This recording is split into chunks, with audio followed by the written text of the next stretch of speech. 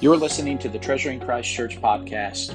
At TCC, we believe that church isn't just like a family, but it is a family. We hope you're encouraged by listening to God's Word today, but we would love to see you on Sundays at 10:30. For more information, check us out online at tccannarbor.com. I want to take you back a little bit to me worshiping to Shane and Shane music to my 6th grade basketball team, all right? And I searched high and low for this picture to find last night as I got home.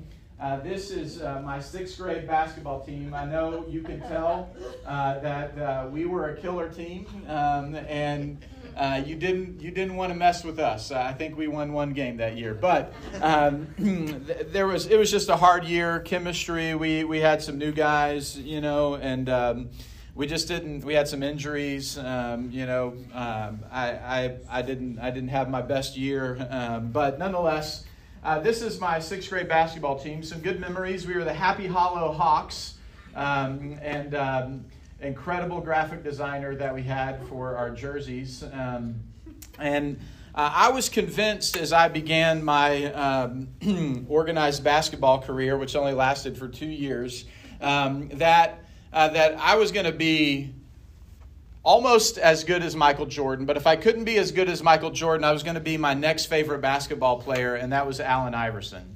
I was convinced that I was going to carry our team to our league championship, and there was only one problem. I wasn't going to be able to do that unless I had this one thing. There was one thing that was absolutely essential for me if I was going to play on the level of AI and help our team, that's Allen Iverson for the uninitiated, if I was going to help our team win our league championship, and it was these bad boys right here. The Reebok Answer 2s were the thing that I needed in order to help my team win, all right? And I was absolutely convinced of this, and up until this point in my life, I got whatever shoes my dad could get me, and we often had back and forth as to what shoes I wanted and why he wouldn't get me the shoes that I wanted. And before these, I wanted a pair of Nike shoes, and I ended up getting like the most ugly Nike shoes that you could possibly get. But the thing that was important is that it had that Nike swoosh on it. You know what I'm saying? That was like status. On my 5th grade in my 5th grade class, and so I was mowing yards by that time, and so I mowed a few yards, and I had enough money to buy my first pair of shoes. Like, didn't matter what Dad thought, I was getting the Nikes. No matter if he thought I was going to ruin them in 2 months, which I did, I was getting the Nikes. All right. Well, after I got the Nikes, and I realized that shoes really do make you play basketball better, I was then convinced that these bad boys right here were the key to success. And I wasn't going to be happy. I wasn't going to be content until I had them. Now, I learned that whatever placebo effect I thought basketball shoes had on my basketball game, the reality is basketball shoes don't make you play better, right? Like, just because you wear Allen Iverson shoes don't mean you can cross over like Allen Iverson crossed over, right? It doesn't mean that you could step back and hit a jumper like Jordan could. Like, those things didn't happen. They only happen to those who practice, right? Like, your shoes ultimately, it may be important to have good shoes so you don't roll your ankle, but they're ultimately not going to make you play basketball better. And the thing was, even though I had the shoes, even though I looked good, after a basketball game, I would clean them and make sure that they remained in their truest condition. I had the matching Allen Iverson socks that went with it, and if you wore different socks with the shoes, they didn't feel the same. All of these things were essential, but the reality was I wasn't any more happy after my team lost consecutively every week because I was wearing nice Allen Iverson shoes, right? And after the season, of course, in 6th grade, your foot grows exponentially, and within 6 months, I couldn't even wear the basketball shoes. And so the happiness that they promised didn't last long. That was 6th grade. Life is a little different now. I've got on a pair of Brooks running shoes. that I don't run in, but in case I do, I'm ready, right? Just in case, I'll be ready to go whenever that day comes. But life is a little different But the same kind of thing happens in my own heart. I think to myself, I won't be happy unless you fill in the blank. What is it for you? If you had to answer this question, if I only had blank, then that would be enough. What would you put in the blank? Marriage, money, a different job, better possessions. See, the thing is, toys change over the years, but the desire remains the same. And in fact, I have good word that the sneaker market is just as hot as it was in 1998, as it is today, perhaps even more so. I wish I would have kept my answer to shoes. Maybe I could have gotten something from them after all.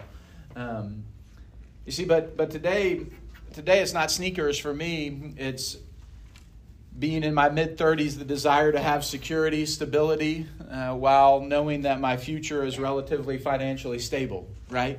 Like those are the things that maybe you start to creep in and think, if I just have this, it'll be enough. Maybe it's you wish you were as good at your job as someone else, or your kids were as well behaved as someone else, or you wish you had that you were a better father, or a better husband, or a better wife, or a better mother. Maybe you think, I just wish I could get away and do the things that they do. Then I would really have rest and feel complete. As a pastor, the internal workings of my heart that aren't exempt from sin are the thoughts of, I wish my church was bigger, or we looked better this way, or I was a better preacher, or I was a better leader. I just always thirsting and hungering to be a little better and to have a little more is kind of the ongoing rat race, it seems like, of human life and our experience in our culture and in our world. Our family, we love also on a road trip singing along to Hamilton. And as I was singing this road trip, we were singing Satisfied at the top of our lungs in the car. I think we often are more like Angelica Schuyler and Alexander Hamilton, never satisfied, never being satisfied, always wanting more. There's a million things that I haven't done that we think to ourselves, always thirsting and hungering to do a little bit more, to be a little bit more, to have a little bit more. And the 10th commandment comes in and it speaks to the very heart of desiring more and more and more. The 10th commandment comes last, but breaking it is really underneath every other commandment. The bookends of the 10 commandments, you shall have no other God before me, and you shall not covet anything that belongs to your neighbor, really go hand in hand. It's often in wanting more and wanting more than who God is and what he has for us that we break every other command. That we break the command both to love God as well as to love our neighbor. And in all of the other commandments, we've had to look at how they speak to the heart behind the issue. We've had to kind of do the same type of work that Jesus did in the Sermon on the Mount when he said, you've heard it said, you shall not commit adultery, but I say to you, if you lust after a woman or a man in your heart, you've committed adultery. You've heard it said, you shall not murder. And we're like, good, I haven't done that. But he said, I say to you, if you've been angry and hated your brother in your heart, then you've been guilty of breaking the 6th commandment. Well, the 10th commandment skips all of that and it goes right to the heart to begin with. It's the only command that deals directly with the internal desire of the heart, that isn't first focused on the external act, but is first focused on the internal desire.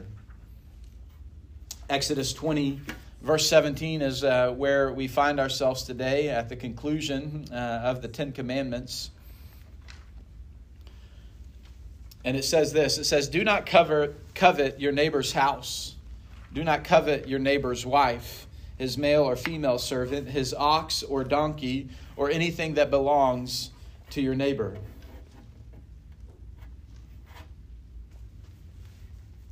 And as we hear these words, on one hand, we look at these and we think, well, I can relate on one hand with the house and perhaps my neighbor's wife or husband, their family. Obviously, male, female servants, dynamic kind of points us to work a little bit. An ox is if you have a big SUV, a donkey is if you have a smaller car. But then it kind of states that's I'm not sure that's the exact parallel translation today. But then it states anything that belongs to your neighbor. It really speaks to the heart of desiring what other have, or desiring to put yourself in the place of other people. And it does so in a comprehensive way, covering a number of different things. And we saw last week that the ninth commandment is the first commandment that explicitly talks about your neighbor. When it says that we're not to bear false witness against our neighbor. All the other commandments obviously concern our neighbor, meaning not just the person who lives closest to us, but as Jesus would later show us in the Gospels, our neighbor refers to everyone. And so as we think about what he's saying here, it really is a comprehensive commandment. And as we've done throughout this series, various catechisms help get at this question. And the Westminster Catechism this week I found particularly helpful. It asks two questions. One, what are the duties required in the 10th commandment? And secondly, what are the sins forbidden in the 10th commandment?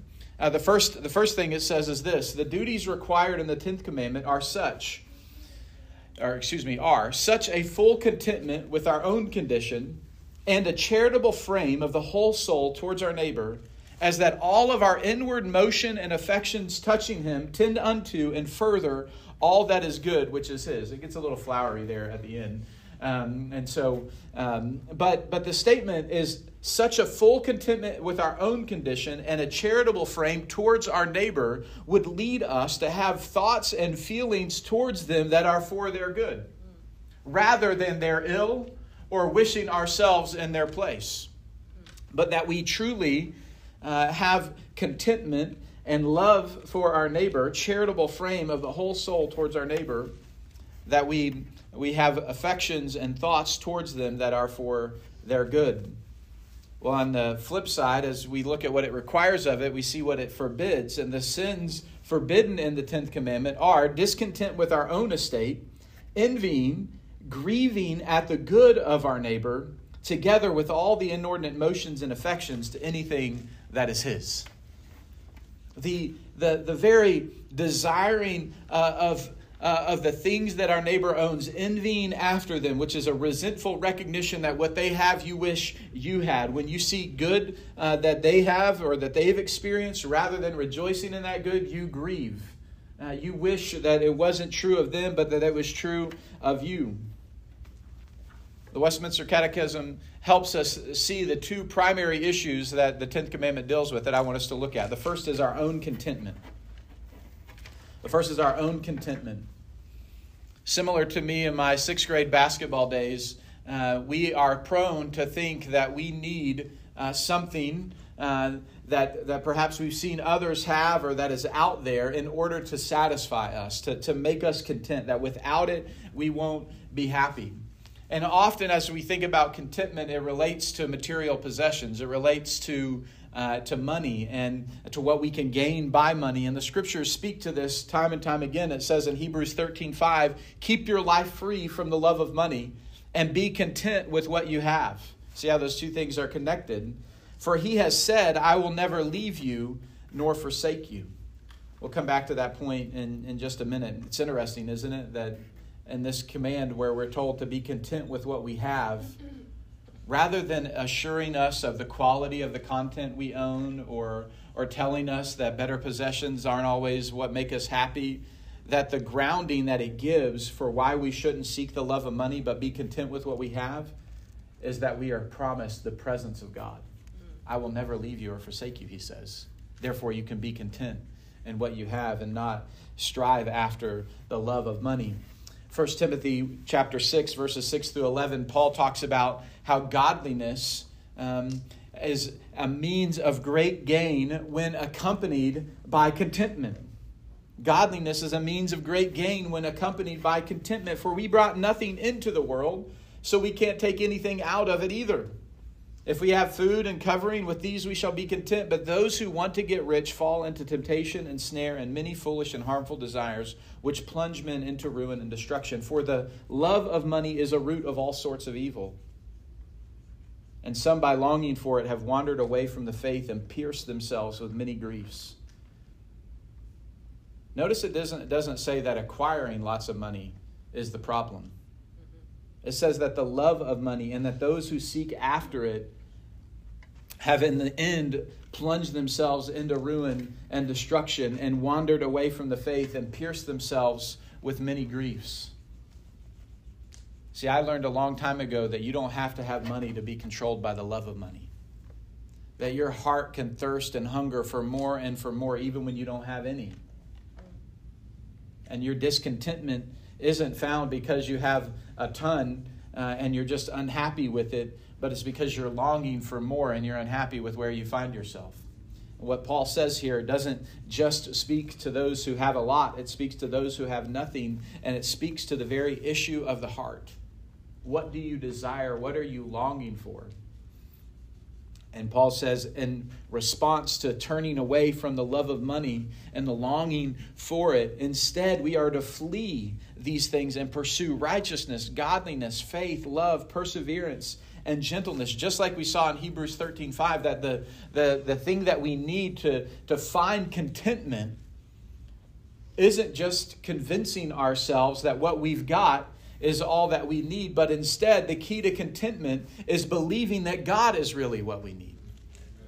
The key to contentment is believing that God is what we need, and if we have Him, then we have enough. Time and time again, the Scriptures point us to this truth, that contentment is not found, that our identity, our worth, as Keith and Kristen Getty have put in a song, our worth is not in what we own. Our possessions aren't where our satisfaction and our fulfillment come from. But our satisfaction and our fulfillment, our contentment is found in belonging to God and knowing that we are His. And that if we have Him and what He wants for us, then we truly have enough. And you think to yourself, I know that. And yet, how often does our heart get gripped by and wrapped up in something? And maybe it's just temporarily. Maybe it's just a season. Maybe you've been in that season where you're longing for some relationship, or you're longing for some new adventure. You're longing for some experience, or you want some resolution to some issue, or maybe it's the newest thing that's relevant to your field or to your interest, and you just got to have it, and you spend all your time thinking about that. Maybe it's I want this particular house, or I want this car, or I need this thing. I'm tired of not having the things that I want. Sometimes you get to that point where you're just like, man, I'm tired of not having what I want. I've been in that place as a parent before, where I thought, man, I want to do more for my kids, and saw something a friend had, and I think, man, I'm such a loser. I don't have anything for my kids. So I went to Target and I splurged like $200 on a bunch of stuff for my kids, and then I got it all out, and my kids were like, this is lame.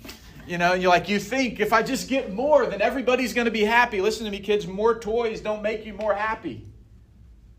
Listen, adults. More toys don't make you more happy. Right? But we can get caught up in that. We can think that more is better and more is what we need. Jeremiah Burroughs has written a book called The Rare Jewel of Christian Contentment. I do have to admit it gets a little wordy, but he says that contentment is the sweet, inward, quiet, gracious frame of spirit. Here's the main point. Contentment freely submits to and delights in God's wise and fatherly disposal in every condition. Contentment submits to and delights in the fact that God is good and knows what's best and is gracious to give us everything we need in His time and in His way. If I was Him, that's how I would say it. That's what contentment is. It doesn't squash ambition. We'll come back to that in a minute. It doesn't stifle lament over suffering or suggest that we could never seek to change our circumstances. Hear me clearly. I'm not telling you that you just have to accept a fatalistic determination that whatever is, it is, and you just have to accept it. I'm not here promoting Buddhist thought that you need to get rid of all desire. That desire is bad. None of those things are true. What Scripture points us to time and time again is that our desire needs to be directed to its truest home, to God Himself, to trusting in Him in every circumstance. The book of Philippians chapter 4, verses 10 through 13 speak to this, and perhaps Tim Tebow, more than any other athlete, has reminded us that we can do all things through Christ who strengthens us, right? You might remember the eye patch. And it's true, as we think about what we are facing, anything we face, we have confidence that God is with us and will strengthen us to honor Him in anything that we do. It doesn't mean that you'll score a touchdown. It doesn't mean that you'll get what you want. It doesn't mean that the game will happen the way you want. It doesn't mean your life will happen the way that you want. But listen to what Paul said in Philippians 4. He said, I rejoice in the Lord greatly, and I'm renewed for your care for me, talking to the Philippian believers, your concern for me, but have lacked the opportunity to show it. I don't say this out of need. I've learned to be content in whatever circumstance I find myself. I know both how to make do with little, and I know how to make do with a lot. In any and all circumstances, I have learned the secret of being content, whether being well-fed or hungry, whether in abundance or in need. I am able to do all things through Him, through Christ, who strengthens me. The secret of contentment is being found in Christ and trusting in Him, being confident that He is able to work in and through us to accomplish His will, whatever it may be. Trusting in the Lord is the very heart of contentment. And in many ways, coveting, even though it deals with wanting other people's stuff, it's first a vertical problem with God before it's a horizontal problem with other people. We know this because Colossians 3:5, as Paul unpacks a list of sins there in Colossians 3, he talks about putting to death those things which are of your earthly nature, sexual immorality, impurity, lust, evil desire, greed, which is idolatry. He points to greed. He points to the lack of contentment, to longing for what other people have as being idolatry, of placing ourself at the center of our universe rather than the one true and living God. Do you know that when you covet, you believe and live as if God isn't preeminent and most important? When we covet what other people have, think about it this way. We are believing that someone else's house is preeminent. We are believing that somebody else's family circumstance or situation is preeminent. We believe even that money is preeminent. Maybe it's a car or a vacation or something that you can acquire with it. You think that maybe it's a phone that's preeminent for a moment. You think this is what's most important. I have to have this. At its core, covetousness reveals our discontentment in God. It reveals that we don't trust that God is enough. We don't trust that God knows what's best for us. Kevin DeYoung, in his book, The 10 Commandments, speaking on this, he says, contentment means wanting what God wants for us rather than what we want for ourselves. And isn't that the rub? Isn't that the struggle? To believe that God knows what's best and He'll give us what's best in His timing and His way rather than trusting ourselves and our timing and our way. Jeremiah 17:7-8 says, blessed is the man who trusts in the Lord, whose trust is the Lord. Listen to the way it describes those who trust in the Lord. They're like a tree planted by water that sends out its roots by the stream, that does not fear when heat comes, for its leaves remain green, and it is not anxious in the year of drought, for it does not cease to bear fruit. The circumstances around you change, but the source of your contentment remains the same. That those who trust in the Lord are secure. Speaking on contentment in an article, Melissa Kruger, writer and author, says, contentment is not the fruit of perfect circumstances or a calm constitution. It's the result of trusting in the Lord. You say, how do I get contentment? How do I get to that place where I have, as Jeremiah Burroughs talked about, that disposition, that sweet, inward, quiet, gracious frame of spirit, which freely submits to and delights in God? How do I get to that place? It begins not by taking stock and inventory of all that you have and coming to the conclusion that, I really have more than that. I've got a good amount. It comes by trusting the Lord, recognizing Him as the giver of every good gift, giving thanks for what He's given you, seeing His hand in all that you have, trusting Him for what you desire and don't have, trusting Him to help you to rejoice in others when they have the things that maybe you want. Contentment is found in trusting the Lord. Now, I like to think I'm a realist, and so I want to be honest. Knowing and following Christ won't pay your bills, right? Knowing and paying Christ, though, will determine if you live in dependence on Him as you seek work or do your work. Failing to trust Christ will lead you to working with anxious toil as you go about seeking and doing your work. Knowing and following Christ won't ensure that you never lose your job or face financial need. But knowing and following Christ, trusting in the Lord, will make a difference in how you live in those moments, and whether or not you will live with humility and trust in those moments that you face need, or that you will respond with bitterness and anger in those moments.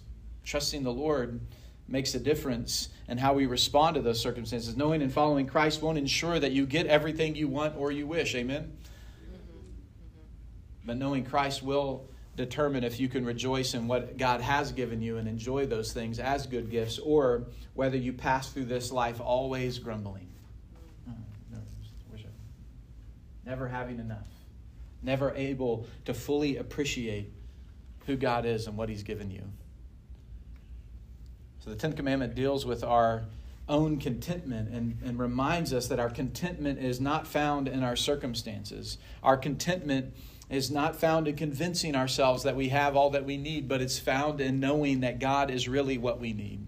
And if we have Him and what He has determined to give us, then we have enough.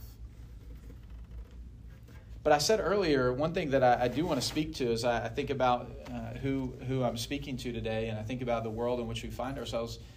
When I think about our contentment, I do want you to hear, I don't think that the 10th commandment is abolishing our desires or ambition. It's not saying that you should just accept whatever you have and never desire to change or never desire to succeed in some area.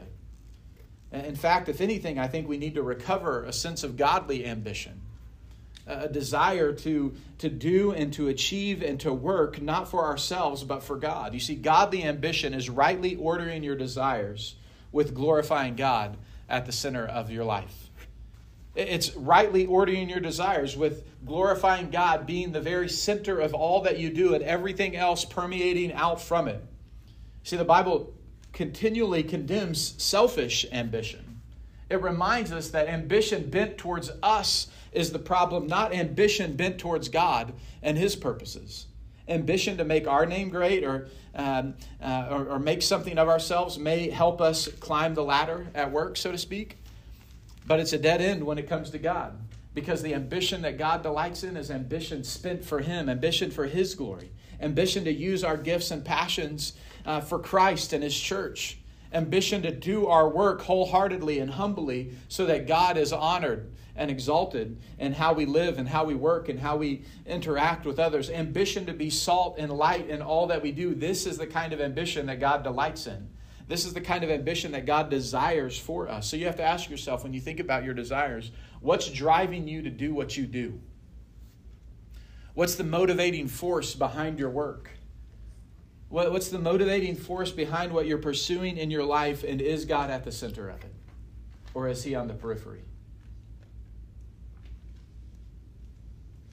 C.S. Lewis, talking about selfishness and our own desires, kind of contrasting, when we have our desires bent towards ourselves, it's not that they're too strong, but rather it's that they're too weak. He says, our Lord finds our desires not too strong, but too weak. We're half-hearted creatures fooling about with drink and sex and ambition when infinite joy is offered to us, like an ignorant child who wants to go on making mud pies in a slum because they cannot imagine what is meant by the offer of a holiday at the sea. Our problem is we are far too easily pleased, Lewis said. And later, speaking about ambition ultimately centered on Christ and His glory, Lewis said, look for yourself, look out for you, ambition bent on you, and you will find in the long run only hatred, loneliness, despair, rage, ruin, and decay. But look for Christ, he said.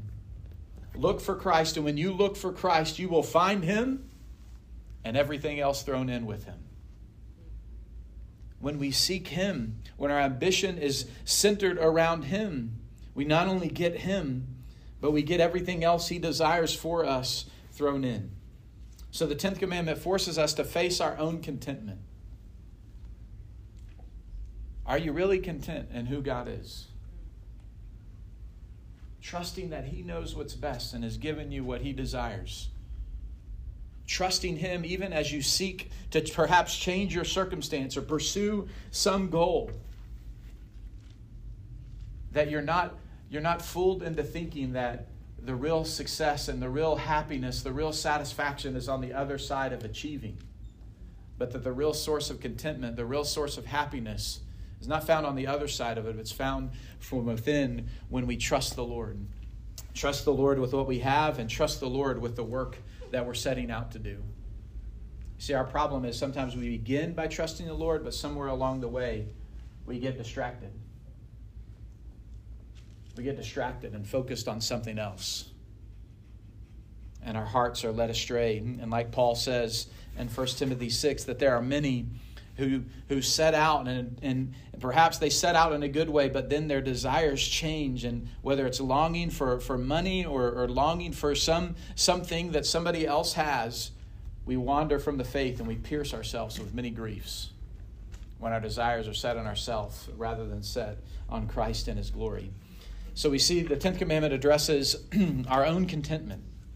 And man, what a challenge that is. What a good reminder that is. Are you content in Christ? Are you content in what He's given you? And foundational to being content in Christ is realizing that He's truly met your every need. And knowing that He's met your every need isn't first and foremost believing that He's given you the right living conditions. But knowing that He's met your every need is that you've first seen your need for Him, our sin that separates us from Him, and you've trusted in His provision for you. And the sacrifice of His death on the cross and His resurrection from the dead. It's when we receive Him and Him alone that we have everything. That our eternity is secure. That our our present is changed because He is with us. That our past is forgiven. That God is working now to restore us and renew us into His image and to who He desires us to be. And even as we wander through this life and we face the myriad of challenges that come our way, we can be confident, like Hebrews 13:5 says, that He's with us. Therefore, we can be content. Do you have that kind of contentment in Christ? But secondly, the 10th commandment forces us to think about our neighbor's good. I pointed this out at the beginning that the 10th commandment 3 times mentions our neighbor. See, the language of our neighbor the language of the 10th commandment puts our neighbor at the forefront of our minds. We look, it draws our mind to the things that our neighbor, that belongs to him, the relationships that belong to him or to her, to the things that they have. And when we think about what our neighbor has, our response must not be jealousy and envy. Must not be desiring to put ourselves in their place, having what they have. Instead, we ought to be able to rejoice in what's good. We ought to have, as it says, a charitable frame of mind of our whole soul towards our neighbor. We ought not wish their good away or wish ourselves in their place. The 10th commandment tells us to think about our neighbor, not wishing their good away or wishing ourselves in their place. Now, I've said this before in conversation with many of you. I've heard you say it, so I know you know it. But it's good for me to remind you of this truth when it comes to seeking our neighbor's good and fulfilling the 10th commandment. Comparison only invites discontentment and envy in your life. I wish that I had like a button that I could push to remind myself of that. I wish that was the warning at the top of your Instagram app when you opened it up. I wish that I put it, on my rear view mirror. Actually, my car only has one rear view mirror, but on the right side, I wish where it says objects may appear closer than they are. I wish I could be reminded as I go about my day, looking about at other people and the things that they're doing and the things that they have, that comparison only invites discontentment and envy. You see, while covetousness is a vertical problem, it also is a horizontal problem, and that horizontal problem begins when we look at what others have and put ourselves in their place. It stems from our inability to rejoice in their good. And when we covet, we not only fail to love God with all our heart, soul, mind, and strength, believing that He's the good provider of all that we have and that He's enough, but we also fail to love our neighbor as ourselves. You see, the way, I love the way Kevin DeYoung spoke at this point. He said there's not necessarily anything wrong with noticing what other people have. I mean, that's just part of life.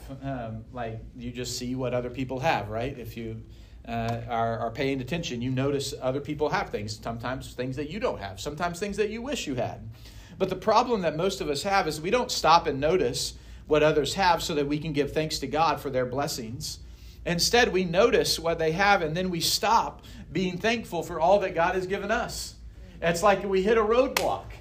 We notice what others have, and rather than saying, thank God that you've provided for their needs, that you've given them what they need, instead, we stop thanking God for what we have, and we start grumbling about what we don't have. The Bible has a lot to say about envy, and I kind of listed a number of verses and the various ways they speak on envy. And rather than reading all of them, here's just a summary of some of the things that the scriptures say about envy. Envy being resentful awareness of another's advantage, joined with the desire to possess that advantage. Seeing what they have and having that sense of resentment that we wish they didn't have it, and instead we wish we had it. Nothing wrong with saying, man, that's a sweet grill, and I wish I could get that grill. And I'm going to go work and save up and try to get a grill. That's great, right? I mean, how many of us have thought to ourselves, man, that's pretty sweet. I think I'm going to get that. It's possible to look at what others have, think it's nice, rejoice in it, and then wish and pursue getting it yourself. But there's something that goes on in our heart when rather than being able to rejoice in it, we kind of smile and say, that's so great that you got that. And instead we're like, man, stupid, I wish they didn't have it. They don't work as hard as I do. They've got all, you know what else they got? Look what I don't have. Like, that's the internal conversation that's going on with envy and covetousness. And the scriptures say envy destroys us. It actually eats away at us. And Job speaks about that, how he wasn't envious of others as he's examining the sin that he must have done in his mind as he experiences all these sufferings. He's thinking, God, I haven't been envious of other people's things. Elsewhere, Psalm 37 says that we shouldn't envy those who do wrong. Psalm 73, we'll come back to that in a minute, talks about looking at those who aren't walking with God and seeing them prosper and despairing over it. Why do the wicked prosper? Why do those who not follow God, everything goes well for them? Why do the people who seemingly cut corners and aren't full of integrity, why does their stuff always go well? Why do they have the nicest houses and the biggest cars? And it says that we're not to envy the prosperity of those who don't walk with God. Envy can steal our peace. Envy, Proverbs 27 says, is like a powerful envy. Ecclesiastes 4 say when you're motivated by envy, you're foolish. In Acts 7, we see how envy can cause us to act rashly, like spending $200 at Target thinking you're going to make your kids happy only to find out that they're not happy with the $200 that you spent on them. And then you're without $200, which also means you don't have money to do other things that you want in life. Did I mention I did that? Envy characterizes sinful people. Romans 1 lists all these ways in which we rebel against God. And you know what one of the ways is? Right smack dab in the middle of unrighteousness and ungodliness, all these things where you're like, whoa, I mean, like, I'm not that bad. It lists envy right there in the middle of it as characteristic of our rebellion against God. Galatians says we shouldn't envy and be filled with selfish ambition towards others in the body of Christ. In fact, Titus 3 says envy is what defined us before Christ. It has no place in the Christian life. James 3 says we're not to harbor envy, and when we do, it leads us to quarrel, it leads us to fighting, it leads to conflict. And 1 Peter says that we ought to get rid of every form of envy in our hearts and instead replace it with the pure desire for God's word. Envy, one author said, is the antithesis of loving our enemies, since the envious person will hate even a friend, if that friend is fortunate. Envy keeps us even from loving our neighbors. Somebody said, I can't remember who said it this way, but in Romans 12 it says that we're to weep with those who weep and rejoice with those who rejoice. The problem is that we weep with those who weep, but we weep when others rejoice. That's the heart of envy. So I want you to think about yourself as you think about the 10th commandment. How do you respond when others succeed?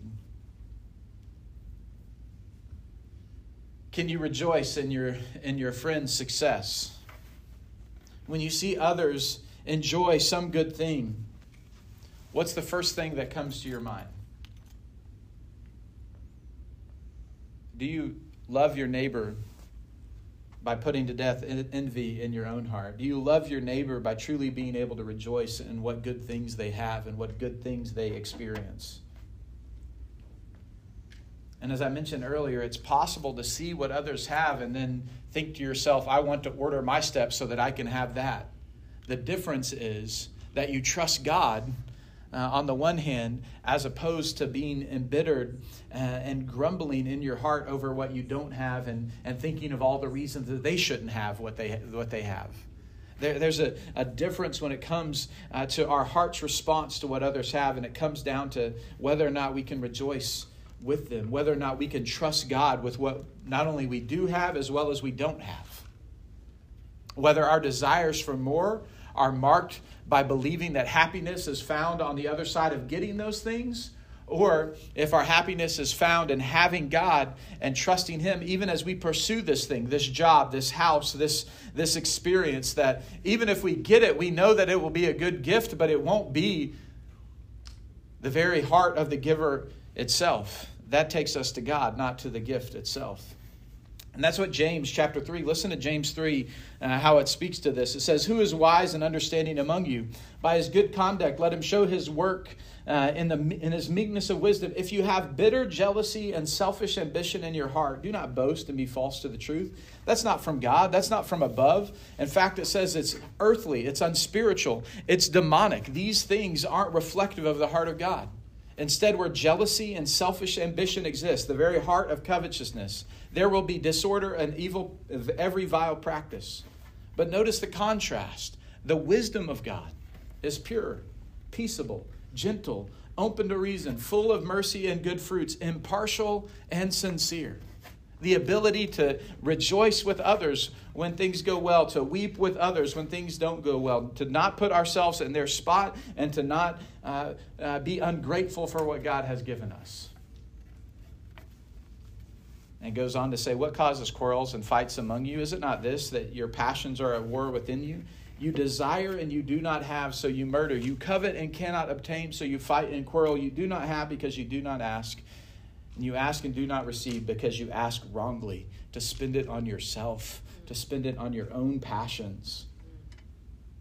And what does God say to the messed up, envious hearts that we bring to Him every day?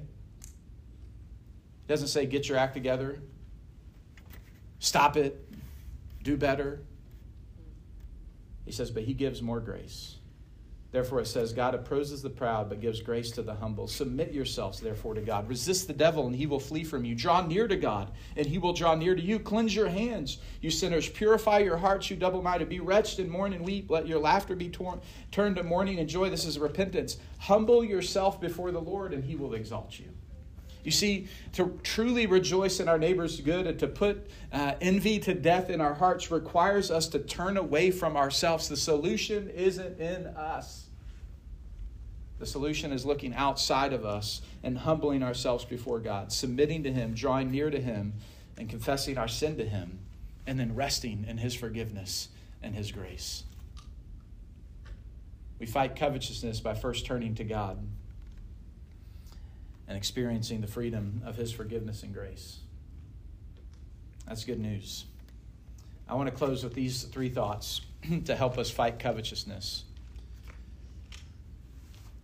I've said in the other ones, you may have thought when we started out that you were in the clear and that you weren't guilty. I think when it comes to covetousness, we all kind of are staring down at our Bibles and thinking about the presence of covetousness in our own hearts, maybe sometimes even unaware of how much that's controlling us. I want to encourage us in these three ways to respond to and fight covetousness, because I believe it's something that continually crops up in our hearts and our minds that we have to put to death. And the first practice is worship. If covetousness is first a vertical problem, then our solution to it must also be vertical. So we fight covetousness by taking our focus off ourselves and placing it on God. And what better way do we do that than in worship? In worship, we remember who God is. We declare who He is. In worship, we profess our need for God and we confess our trust in Him. I don't have time to read Psalm 73 all the way through, but you should read it. Psalm 73, 1 through 15 describes probably an experience that you've had in your life. I know it describes it for me. When I look at other people who succeed and I don't see them walking with God, I don't see them trusting God, but they're succeeding, they're getting more, they're doing better. And then I look at my lot and I look at my life and I think, why am I here? Why do I have what I have? The answer was a mystery to the psalmist. He says, but when I thought how to understand this, it seemed to be a wearisome task, verse 16 and 17 of Psalm 73, until I went into the sanctuary of God. Then I discerned their end. Then I desired God more than everything else. My problem wasn't desiring, the problem of desiring what they had was only fixed by desiring God more than any of those things. The solution to envy came when the psalmist entered God's presence, when he turned his heart towards worship. One of my favorite worship songs is by the Austin Stone, a song called Jesus is Better, which declares, in all my sorrows, Jesus is better. In every victory, Jesus is better. It says, more than any comfort, Jesus is better. More than all riches, Jesus is better. And all throughout the refrain is, make my heart believe. Why sing that repeatedly? If not because we struggle with actually believing that Jesus is better than all riches, than all comfort, than our suffering, than our sorrows. Our song eternal, Jesus is better. Make my heart believe. That's the cry of contentment. That's the cry of worship. And it's the reason we need worship to fight covetousness and to pursue contentment. Secondly is gratitude. Covetousness is wanting something so bad that we lose our contentment in Christ. It's noticing and desiring what others have to the degree that we stop being thankful for all that God has given us. And so if we're to fight covetousness, we must respond with gratitude. Now, I've had moments, I don't know if you've had those moments, maybe it's being with a special group of people. I've had those moments where I'm here in my church family worshiping together, where just gratitude wells up in my soul. And I think, man, God is good. Like, I don't deserve any of this. But more often than not, I believe that gratitude is something we have to fight for. It's a discipline that we need. In fact, I know it's a discipline because 1 Thessalonians 5:16 through 18 says, rejoice always, pray without ceasing, give thanks in all circumstances, for this is the will of God for you. I've never stumbled into giving thanks. I even sometimes have to work hard to give thanks on Thanksgiving. It's a discipline that we have to pursue. One church father, John Chrysostom, said, let us be thankful not only for our own blessings, but also for those of others. In this way, we will destroy not only envy, but we will rivet our hearts to charity and make it more genuine, since it will not even be possible for us to go on envying those on behalf for whom we give thanks to the Lord. He says, give thanks to God for what you have and give thanks to God for what your neighbor has, because if you're thanking God for what they have, you can't go on envying them. Just like if you're praying for someone, you can't go on in conflict without some massive gap in the, something that compels you to address the conflict. It compels us to address our envy when we're thanking God for others and what they have. We have to fight covetousness with gratitude. Find a way in your daily rhythm to give thanks to God, not just for the food that you eat, but for all that He's done for you, all that He's entrusted to you. That old car that doesn't have the rear view mirror and the back parts coming off and has a bent tire that needs brakes replaced, you step back and you think, man, how good are you, God, that you gave me a friend who helped me replace the brakes when I didn't know how to do it. How good are you, God, that you gave me some gaff tape to put on the back of that car to ensure that it still opens up when I need it. How good are you, God, to provide for me as a child? I don't even sometimes know what to ask, and you provide in ways that I don't even know that I should be asking you. That gratitude fills our hearts, that we see God's God's gracious provision in our daily life, sometimes through the encouragement of a friend, sometimes through reminding that the things that we have are a gift from God, but in every way that we intentionally make time for gratitude. And then finally, generosity. 1 Timothy 6, we talked earlier about how it spoke to the issue of contentment. It says, as for the rich in the present age, charge them not to be haughty, nor to set their hopes on the uncertainty of riches, but on God, who richly provides us with everything to enjoy. They are to do good and be rich in good works, to be generous and ready to share, thus storing up treasure for themselves as a good foundation for the future, so they may take hold of that which is truly life. Paul says it to the rich here in 1 Timothy, but Jesus said it to every believer in the Gospels when he said, don't go on heaping up more and more, thinking, I just need to get a little bit more, then I'll be secure in the end. He said, when the end comes, you can't keep what's in the barns. When the end comes, you can't keep what's in the saving account. When the end comes, you will either be poor before God or you will be rich in Him. Notice I didn't say that you can't have possessions. I'm saying your heart will either be poor before Him because you've not stored up riches in Him through generosity, through gratitude, through worship, or it'll be rich in those things. So what are you preparing for in the future? Acts 20, Paul talked to the Ephesians elders. He says, I commend you to God's grace, which is able to build you up. He says, I didn't covet anyone's silver or gold, but instead, when I came among you, I worked to meet my necessities and those who are with me. In all things, I've shown you that by working hard in this way, we must help remember the weak and the poor. And remember Jesus' words, that it's more blessed to give than to receive. You see, fighting the belief that we don't have enough is actually best done by giving what we do have. That generosity reminds us that Jesus is enough and that God has already and graciously provided us everything we do have. So as we give in response to what He's given us. We fight covetousness by worship, by gratitude and generosity. As we come to the end of the 10 Commandments, we're reminded of these 10 words that are to guide us as God's people. They come to us from a God who we can trust. The God who spoke all these words said, I am the Lord your God who brought you out of the land of Egypt, who brought you out of the place of slavery. Do not have other gods beside me. Do not make an idol for yourself. Do not go on misusing the name of the Lord. Remember the Sabbath to keep it holy. Honor your father and mother. Do not murder. Do not commit adultery. Do not steal. Do not give false testimony against your neighbor or covet anything that belongs to your neighbor. Verse 18 said, all the people witnessed the thunder and the lightning, the sound of the trumpet, and the mountain surrounded by smoke. And when the people saw it, they trembled and stood at a distance. See, when the law was given, the people trembled and stood at a distance because it revealed God's holy and just and good character. But today, as we hear the law, we may tremble because it also exposes our sin, our failure to obey God, our failure to respond to His commands. But the reason we don't have to go on trembling is because the law points us to Jesus. Remember, Jesus said, I came not to abolish the law, but to fulfill it. It's only in Christ that we find forgiveness of our sins, but also the power to walk in obedience to God's commands.